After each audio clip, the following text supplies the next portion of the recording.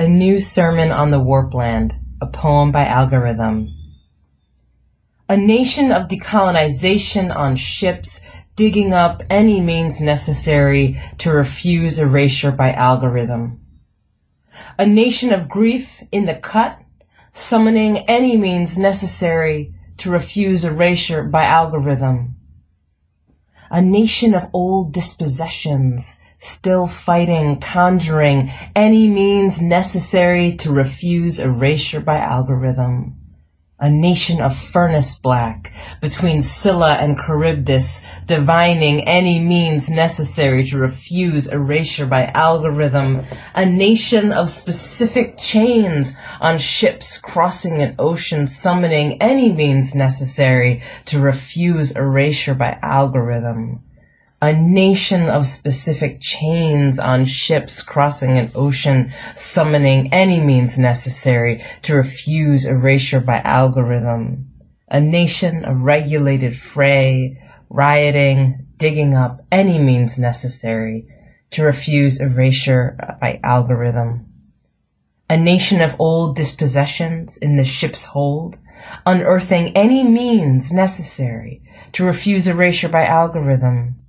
A nation of sloppy amalgamations in the passionate noon, summoning any means necessary to refuse erasure by Algorithm. A nation of revenge in a boiler, summoning any means necessary to refuse erasure by Algorithm. A nation of Medgar Evers in front of a window about to be broken, conjuring any means necessary to refuse erasure by Algorithm. A nation of old decapitations on ships crossing an ocean, digging up any means necessary to refuse erasure by Algorithm. A nation of Medgar Evers in translation, striking matches against any means necessary to refuse erasure by Algorithm. A nation of revenge in a string-drawn bag, striking matches against any means necessary to refuse erasure by Algorithm. A nation of broken glass in front of a window about to be broken, hollering down any means necessary to refuse erasure by Algorithm. A nation of antique light between Scylla and Charybdis, divining any means necessary to refuse erasure by Algorithm.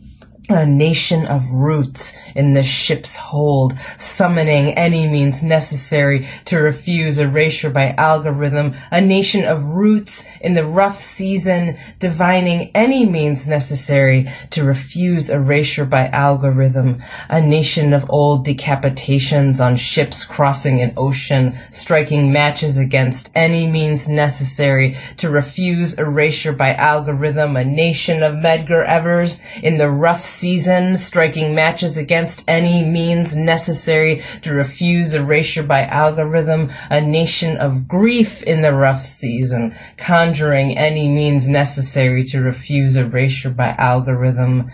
A nation of days of rage on ships, unearthing any means necessary to refuse erasure by Algorithm. A nation of antique light on ships crossing an ocean, striking matches against any means necessary to refuse erasure by Algorithm. A nation of border burners in the warpland, striking matches against any means necessary to refuse erasure by Algorithm. A nation of decolonization in the passionate noon, conjuring any means necessary to refuse erasure by Algorithm.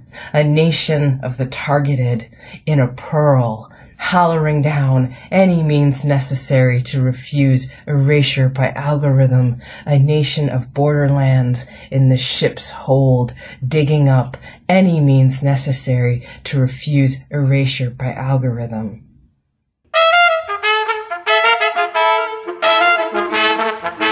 This is Queers at the End of the World, the podcast where in spring the trees release their nanobots, and all that technologically facilitated tree sex sure makes us sneezy. I'm your host, Nino. And I'm your host, Nat. And today we're talking to the poet, coder, teacher, artist, and ice climber Lillian Yvonne Bertram. And what you just heard was a new sermon on the Warpland. You can read a new sermon on the Warpland in its most sprawling and sublime digital form on LillianYvonneBertram.com. You can also read it in Travesty Generator, Lillian Yvonne's most recent book. Lillian Yvonne is an associate professor of English, Africana Studies, and Art and Design at Northeastern University. They've written several books, including Travesty Generator in 2019, Personal Science in 2017, A Slice from the Cake Made of Air in 2016, and But a Storm is Blowing from Paradise, which was chosen by Claudia Rankin as the winner of the 2010 Benjamin Saltman Award. Well, thank you so much for being with us today, Lillian Yvonne Bertram. It's such a pleasure to have you here. Thank you. You got it. So your 2019 book, Travesty Generator, uses coding languages in the composition of poems. Mostly you're using Python, but also JavaScript and Perl. How do code and computational composition fit into your life story and also your life as an artist? That is a great question. It's interesting because in so many ways, code and computation don't fit into my life. They don't have anything to do with like my trajectory. They're not things that I studied. I can present a picture of my life and my life as an artist without it. But there's also a way in which I can look at my life story and my life as an artist and see it as having been framed very powerfully by my relationship with computers. And, and this is where my relationship with computers is very personal because it has a lot to do with my brother. And my brother, who today is like officially big in crypto,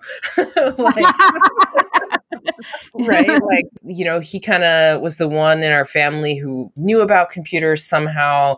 He always wanted to build things and make robots and was making little projects. Like, I don't even know where he got these ideas, but my overwhelming memories of childhood in some ways are like him scavenging electronic parts on the side of the road and making robots, and the two of us taking basic programming books out of the library and programming together like little things, on the computer, the home computer, because, there was only one. There was the home computer and using it and programming just like little drawing programs and things like that, playing games on the computer and fighting about playing games and all of that stuff, right? Like back in the day when like you could only play one person at a time. So it's like, my turn. Right. So like, that's where coding first came into my life, was like coding along with my brother when I was probably 8 years old, maybe 10. So that's kind of where it started. And then watching him do all kinds of stuff with building robots and like soldering and etching and making circuits and never having any idea what was actually going on. And being fascinated by the simple parts of it, just being like, you can wire something together where like you press a button and something lights up. Like that to me was like the best thing in the world. And that's like that's all I ever wanted out of electronics in a lot of ways. Like that's it. That's all I wanted, was just to like something super simple, like an LED lighting up. I was happy with that. I was so satisfied with that. But then like he kind of took that path and I sort of drifted away from it. I got into writing and, he got into computers and robotics in a really big way, but I just didn't follow that same kind of trajectory. So for me, in as much as my upbringing was framed by the rise of the internet and chat rooms and internet cafes and gaming, I was never on the creating side of that. I was never programming anything. It's funny. I went to a tech school, but I did not study tech. I studied creative writing at a tech school. And I was the kid at the tech school who worked like 6 different jobs all around campus, to try and afford going to that school, which was the cheapest school for me, actually, when like financial aid and everything was concerned. And it was still like a ton of money.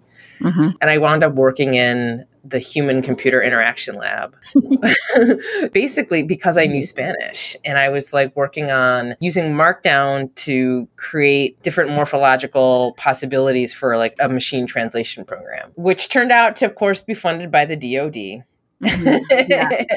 So I was trying to like explain verb forms to like an HCI scientist who was trying to create like a border patrol team. Whoa.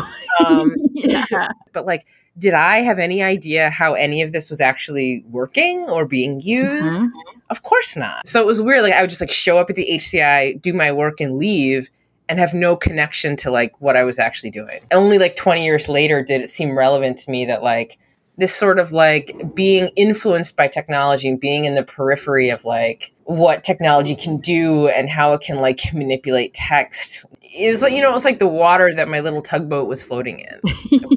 But I never sort of let go of my childhood dreams of being able to like make an LED light up.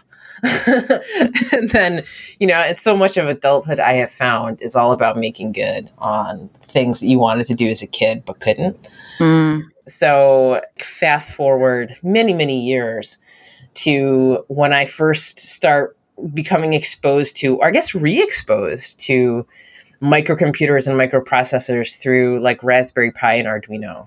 And I don't even know how this happened, frankly. It's probably through my brother, but I came back around to it and was like, oh, I studied creative writing, very innovative practices, a lot of experimental writing. And I knew that people were doing sort of like computational or data-driven stuff with language. And I had my own ideas, in grad school, like, oh, what if you could do this? Or like, what if you could treat language and text mathematically?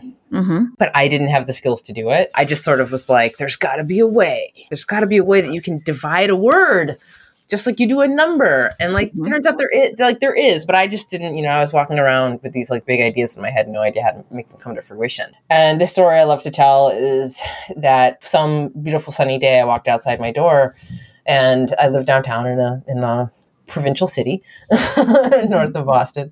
And there was like a street fair kind of going on, lots of vendors. And one of the vendors was the local makerspace. And one of the things they were demoing was this fun Raspberry Pi powered banana piano. Banana piano? Banana piano. It's what it sounds, right? Like the keys are bananas. And you touch a banana and like you get a tone from a speaker. And I was just like, holy moly, this is the best thing ever. Like, basically it was touch capacitive stuff where you could kind of create keys out of anything. In this case, it was fruit. And, I was just like, this is amazing. Like, I want to learn how to do this. Like, how can I do this? And they were like, well, come on down to the makerspace and we'll show you how. And which is exactly what I did. Amazing. Did I end up actually making a banana piano? No, I did not.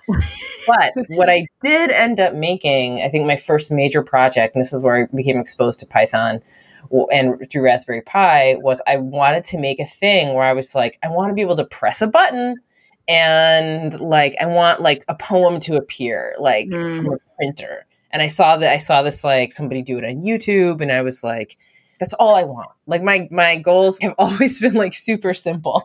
I want to press a button and have this thing happen, So like I'm like satisfied very easily, I'm like, yes, that's all I want. And it took like many, many, many hours as someone who just like trying to figure out how this stuff worked to actually achieve that. And that sort of started me on this process, right, of using computation. But it's a very circuitous route. So again, like there's one way in which I can look at my life and see it as framed by these, instances of, frankly, like human computer interaction, right?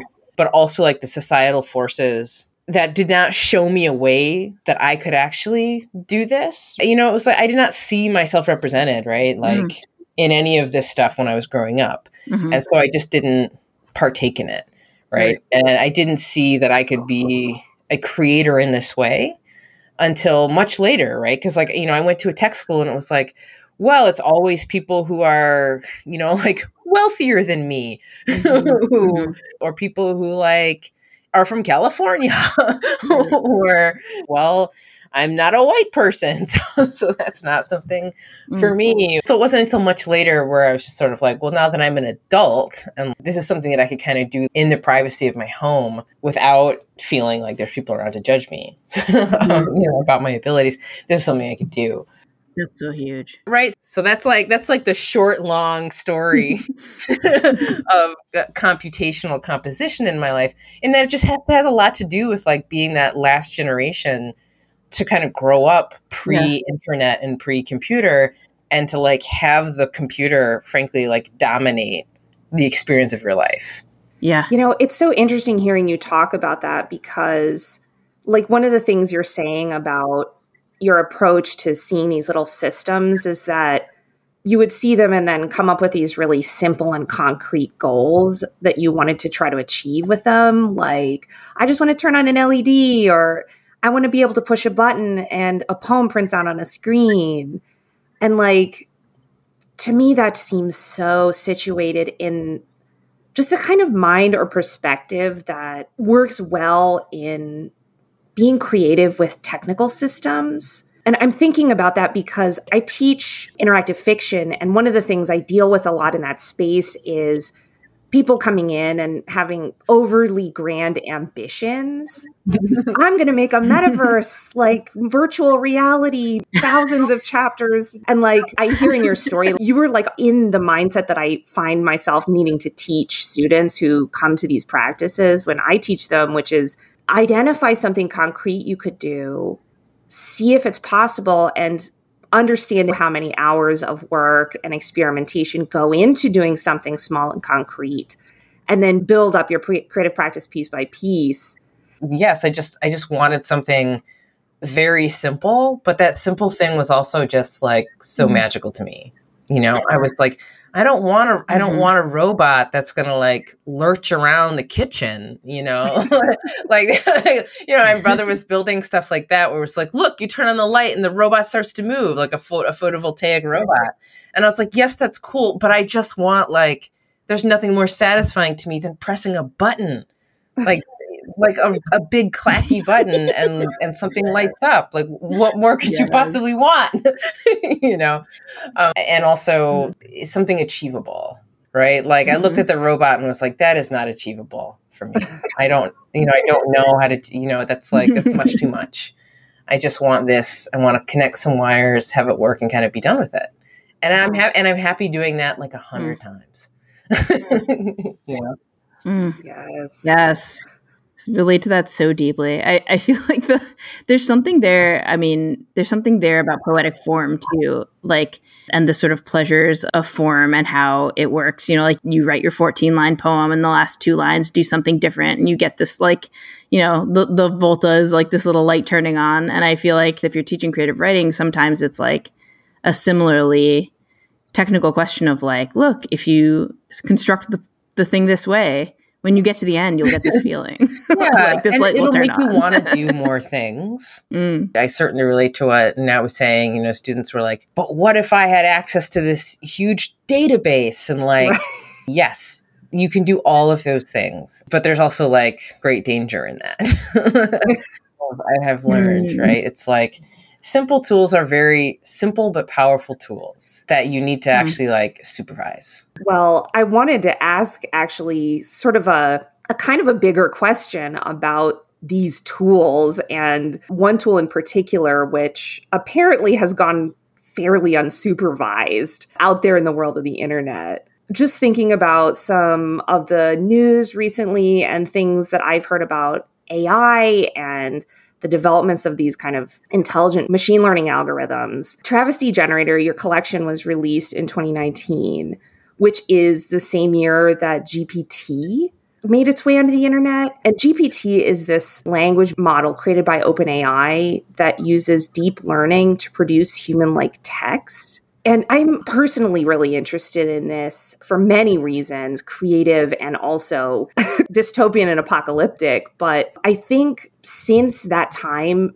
people's fears surrounding machine learning and AI have really shifted, you know, over COVID, and the way we've started interacting with the internet and AI has really changed since 2019.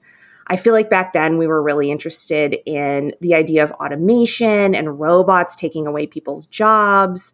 But now we've kind of arrived in this place where we're awash in the internet and the internet discourse. And there's a lot of fear, partly in my own mind, about this idea of an algorithm like GPT masquerading as a human voice with an opinion on the internet. So I guess like the idea of like a machine learning algorithm being able to automatically generate so much text feels like an apocalypse of the written word to me. But like, I also kind of feel like the human machine collaborations behind these models and the like human computer interaction collaborations that are part of digital poetics really complicates the narrative of machines overtaking us, like taking over labor, taking over media. I'm curious, like, how you see your work in that context. Is some of the computational poetic stuff you do a response to these kinds of apocalyptic anxieties about machines, or maybe some other less commonly addressed anxieties about our relationships with computers? Yeah. Well, the more that I work with computers and the more that I program and code, in some ways, like, the less fearful I am. And part of that is just like, it does not work if it's not plugged in. It sounds super basic, but like, it's true. Like you unplug GPT, it doesn't work. That's it. And full disclosure, like, I use GPT-2 as a compositional tool. So even though it is like, there are many, many reasons actually to be concerned about GPT-2 and 3, because it's proprietary machine learning. It's one of those things where it's sort of like, it's the hood on a car that doesn't open, and you're kind of like, well, like, I know it's getting me around, but I don't really know how. And if it breaks or something goes wrong with it, I have no way of like getting under there to fix it.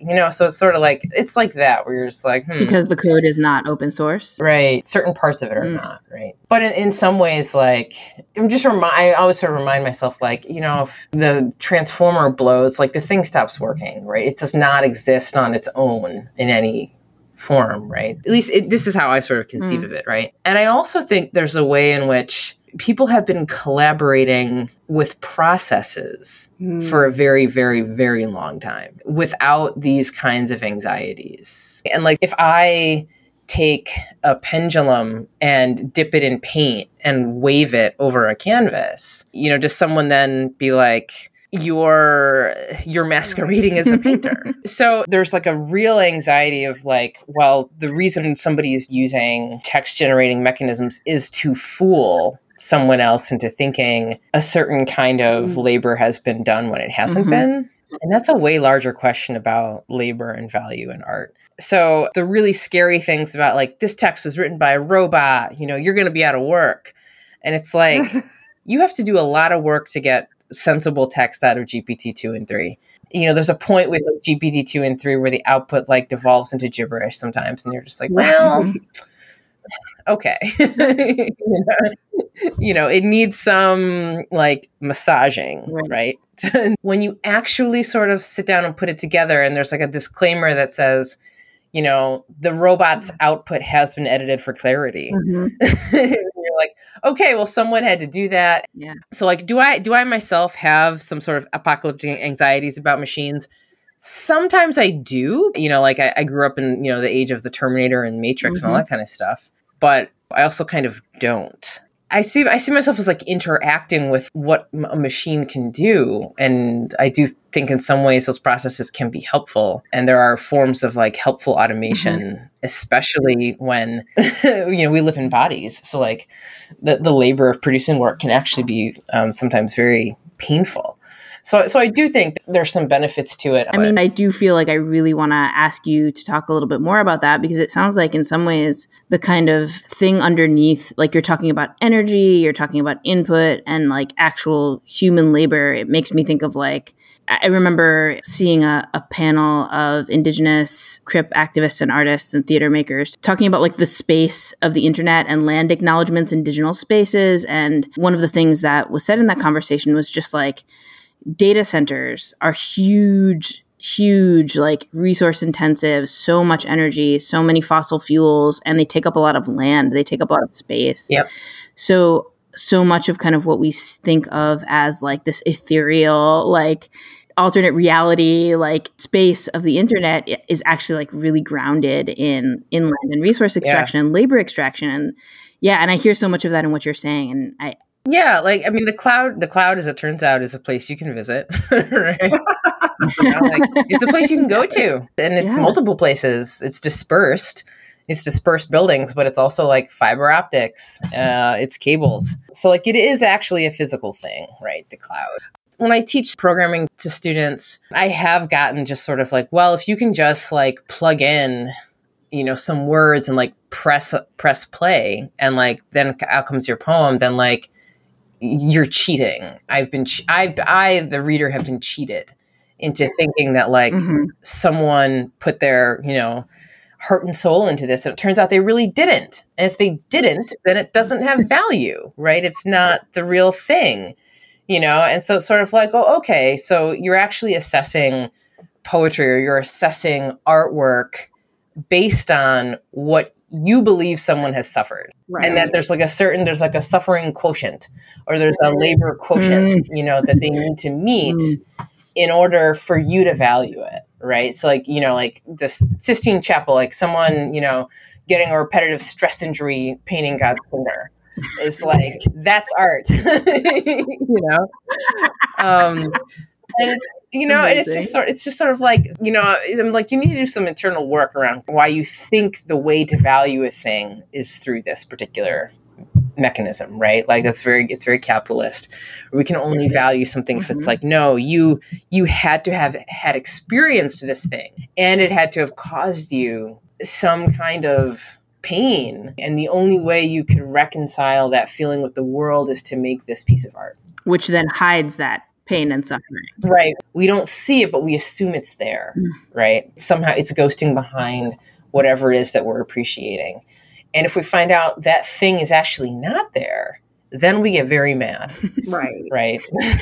And, just like, what do you mean this didn't really happen to you? What do you mean this poem, like you made this up, know?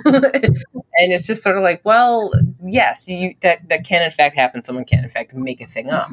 And it comes down to these complicated things about value and labor and work. But I also feel like when students get into programming, by and large, it has never taken me as long to write a poem as it has for me to program something that will write a poem. So then I feel like once people kind of get into it, it's like, you want to program a poem? Like, go and learn a programming language and do it. And it's like, that is hours. That is hours and hours. And it is frustrating. And it's like, it's the difference between like buying something built and like building that shit yourself, Right. But also like going and like, pressing the wood together and creating the instructions that you'll then follow to assemble it with the tools that you'll have to build yourself, which are like, which is totally different than me sitting down with my Moleskine and being like, I'm gonna write what I see, I say it facetiously, but it's like the two things are both a kind of labor and a kind of work. It's like, it's so much easier to write a poem than it is to program one. It really is. That is so interesting to me because it reminds me of something the video game critic Bo Ruberg talks about, which is this kind of unexpected, I think, idea in the track of thinking about ways of understanding video games as being queer or ways of queering play when you encounter video games. Ruberg's idea is that speed running in a video game is an inherently queer way of playing. Now, speed running is, of course, trying to get through an entire video game as quickly as possible and essentially using all kinds of cheat codes and breaking the game essentially to speed up how fast you can get from the beginning to the end. And it's kind of inherently in a category of what you might call cheating at a video game. But like there's this whole kind of community that's built up around speedrunning. And while the community themselves, I think, wouldn't necessarily define itself as majority queer, Ruberg has this idea of it being queer as a way of approaching a game because you're interacting with games chronologically differently. And similarly, even though you're cheating your way through the game, the amount of hours people put into being speedrunners is more than probably the game designers put into building the video game. Yep. It's untold hours. So like it's this strange relationship with time where you've disconnected from the normative narrative of a particular kind of effort curve. Yeah. And like that so reminds me of what you're talking about. And it makes me really feel this strong impulse to say that there is something kind of inherently queer about digital poetics. I because I think a lot about cars. That reminded me of like how much R&D it takes to make a car go fast. Like seriously, it's like it takes so much time and effort to figure out how to do something quickly. It really does. And like there's a way in which, and maybe this is sort of associated with what you're talking about, maybe queering time, where like there are things that there's a different temporal scale almost, I feel like, when it comes to programming and doing this kind of digital work, where like you spend a lot of time to make something go fast. And like those two things are like happening at once, And it's like, yes, you can generate a novel in like literally a tenth of a second, but like the time it took to kind of get there is like, we spend a lot of time, a lot of labor, a lot of slow time, a lot of slowness in order to do something very quickly. And I kind of think that's always been the case. Yeah, it seems like part of what's going on there, it's just that noticing that is a strange experience. Just connecting back with the story of your life as an artist of like noticing the presence of computers in your life, noticing that it's actually been this thing that's been really important to you and a source of creative interest, but then also just noticing the role it's played in your life. It's like maybe kind of a process of becoming aware of things that are already happening, but that we just have different narratives about how they were working or how they're supposed to work. Feels like a deeper theme in what's going on here to me. Yeah. It kind of makes me want to ask again about Travesty Generator. And I think one of the questions around like, okay, coding poetry is this huge investment of time and attention, and sort of why this tool for this book, which is so much about violence against Black people in America. And it's making me think in particular of the poem Three Last Words, which is the first poem in the book. And it references the police murders of Eric Garner and Freddie Gray. And, it makes me think of many of the poems in the book, of course. This sort of like going slow, the accretion of processes and law and race craft over hundreds and hundreds of years of colonialism in American cultural production and labor to produce these moments in which people are murdered and violence is committed. I have a question for you that's like, why code for this book? And also I sort of feel like I'm maybe hearing you explain it already in the ways that you're talking about what code does. I guess like why code for this book? And again, this kind of comes back to this very personal thing where I was just like, I have to prove that I can do this. I have to prove that I can actually do this for myself. Right. Because it's poetry. It's very niche poetry. Let's be honest. I did not think anyone was going to read this. Nobody read like any of the previous books I wrote. Like, why would I think this would be any different? I'm being dead serious, right? Like, when you look at the book sales and stuff, like nobody bought that. Nobody bought my books. You know what I mean? Which is like, it's fine. I didn't ever really think anybody would. So, because like this is poetry land. Yeah, it's poet power. So one of the things I wanted to do this is to kind of like prove to myself that I could do it. And also when I saw what people were doing with code and computation and poetics, and I just was sort of like, if you could write about anything, why aren't you writing about this? And I think with certain kinds of conceptual or experimental art practices, a lot of what they do is prove themselves. Like, it's not like the outcome is the thing that's interesting. Mm-hmm. It's the method that was used to produce it that is interesting. And in that sense, in my mind at least, I was like, then what this actually is a method that demonstrates itself. And I feel like a lot of early computation stuff, at least for me, a lot of it was like demonstrating math. All of this just to like show that a line is a line. And you're just like, okay, all of that just to like prove itself. And I was sort of like, well, it was important to me to be like, well, if I'm going to do this, like what am I going to talk about? What exactly am I going to shape using this tool? And so at the particular time, for me, there's just really nothing more important right now than talking about Black liberation and anti-Black violence. I was like, there just isn't anything more important right now for me to be talking about. Yeah.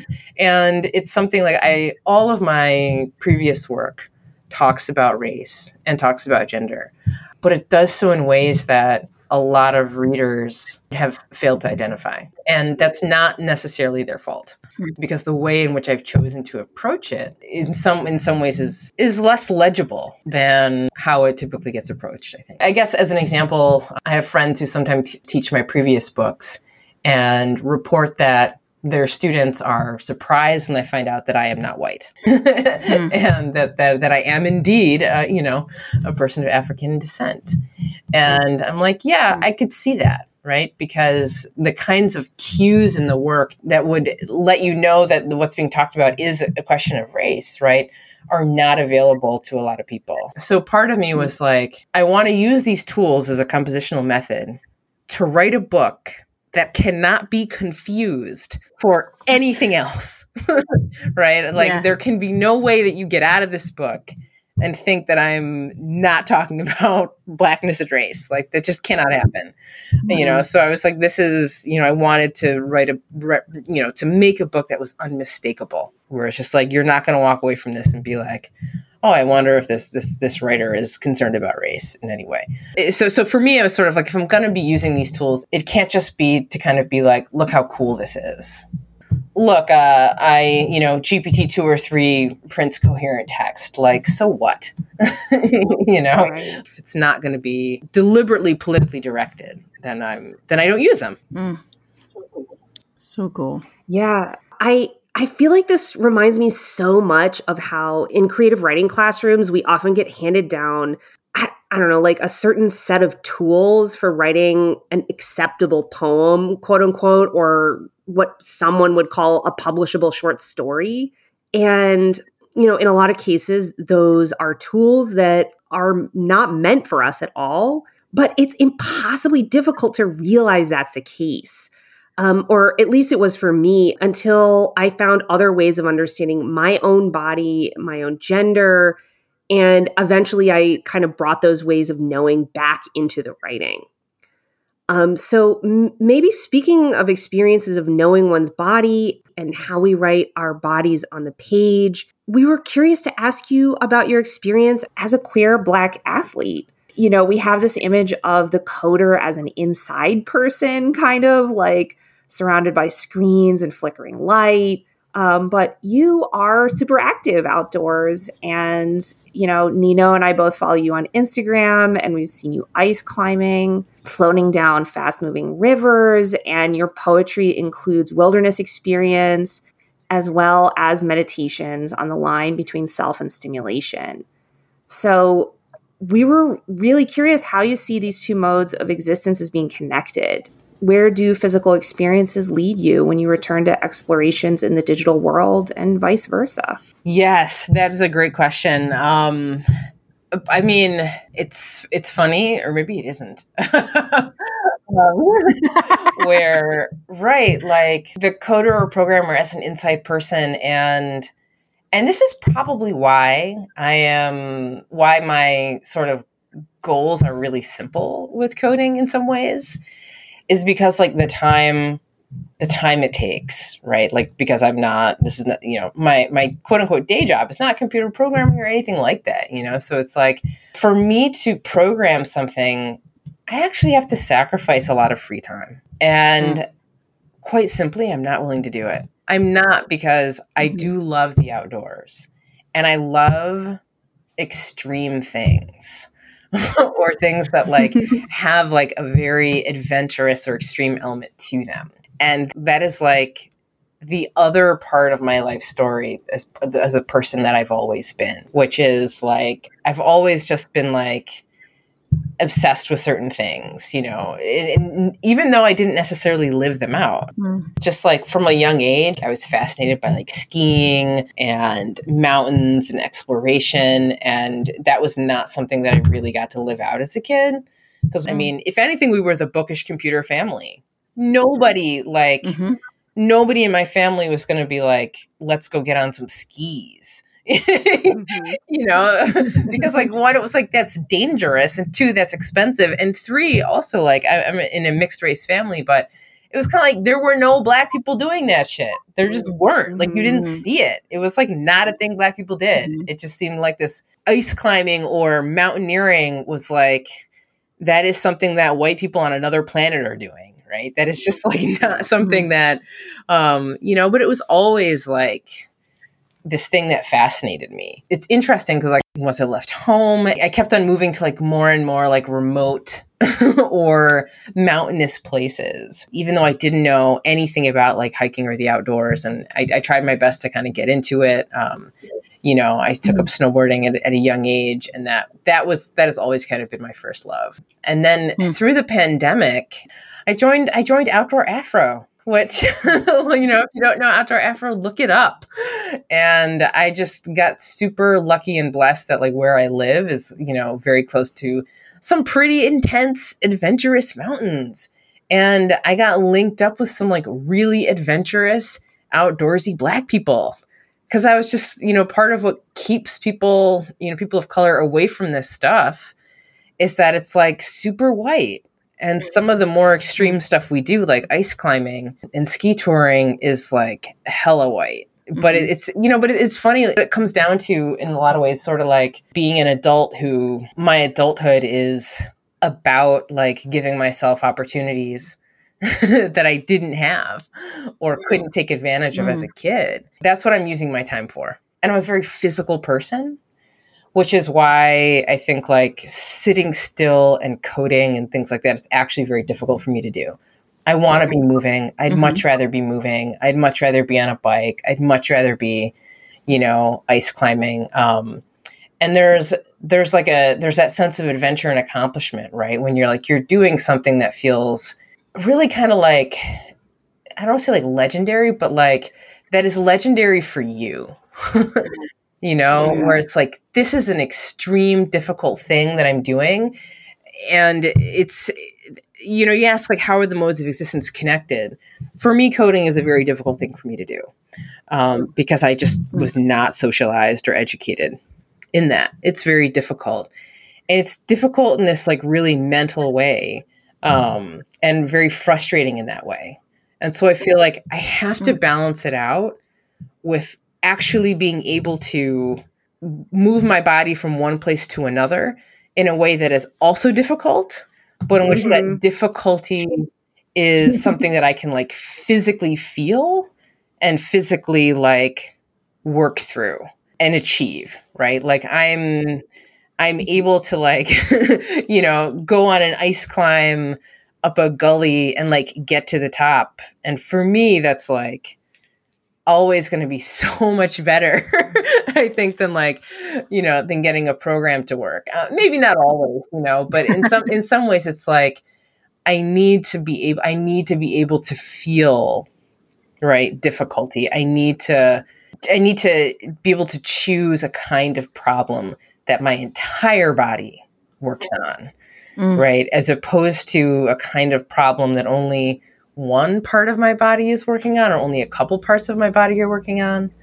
And so like, I need to balance it out. Like, cause I actually think sitting at the computer and coding for hours is an extreme. It's extreme. Yeah. We're not really made to do that. Right. And also like ice climbing is an extreme. Right. So it's like, I don't really have a middle ground. You know, and I'm, of course, like I love it, but I love disconnecting and being like, I absolutely have to be away from the computer. I have to put up the away message. I have to be unreachable. And what I love about something like ice climbing is like, you are so fucking unreachable. You know, like I am not answering the phone. I am not getting an email. I'm not checking, you know, it's just like, you cannot be reached. You know, in some places like there's no cell service. So it's like, no. I'm very, very away. And that, you know, and I think that's so good, you know.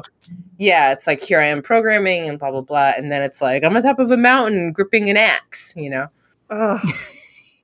I love that so much. It has given me, and again, to shout out Outdoor Afro, that has given me like the most joy, right? In my life, I think, in the recent years, greater than like anything else. Just the whole idea of like living your life so that you can cause the lights that you wanted to see light up when you were a kid to light up in your adulthood in their various ways is pretty wonderful too. It's a pleasure. Yeah, and again, it's a simple thing, but when I think about like, again, just sort of like, I only have so many hours in the day, right? When I think like opportunity cost and just sort of like, where am I going to spend my time? What is worth more to me, to like program a million lights or a whole bunch of stuff and like come up with like the most flawless, amazing program that can do all these things?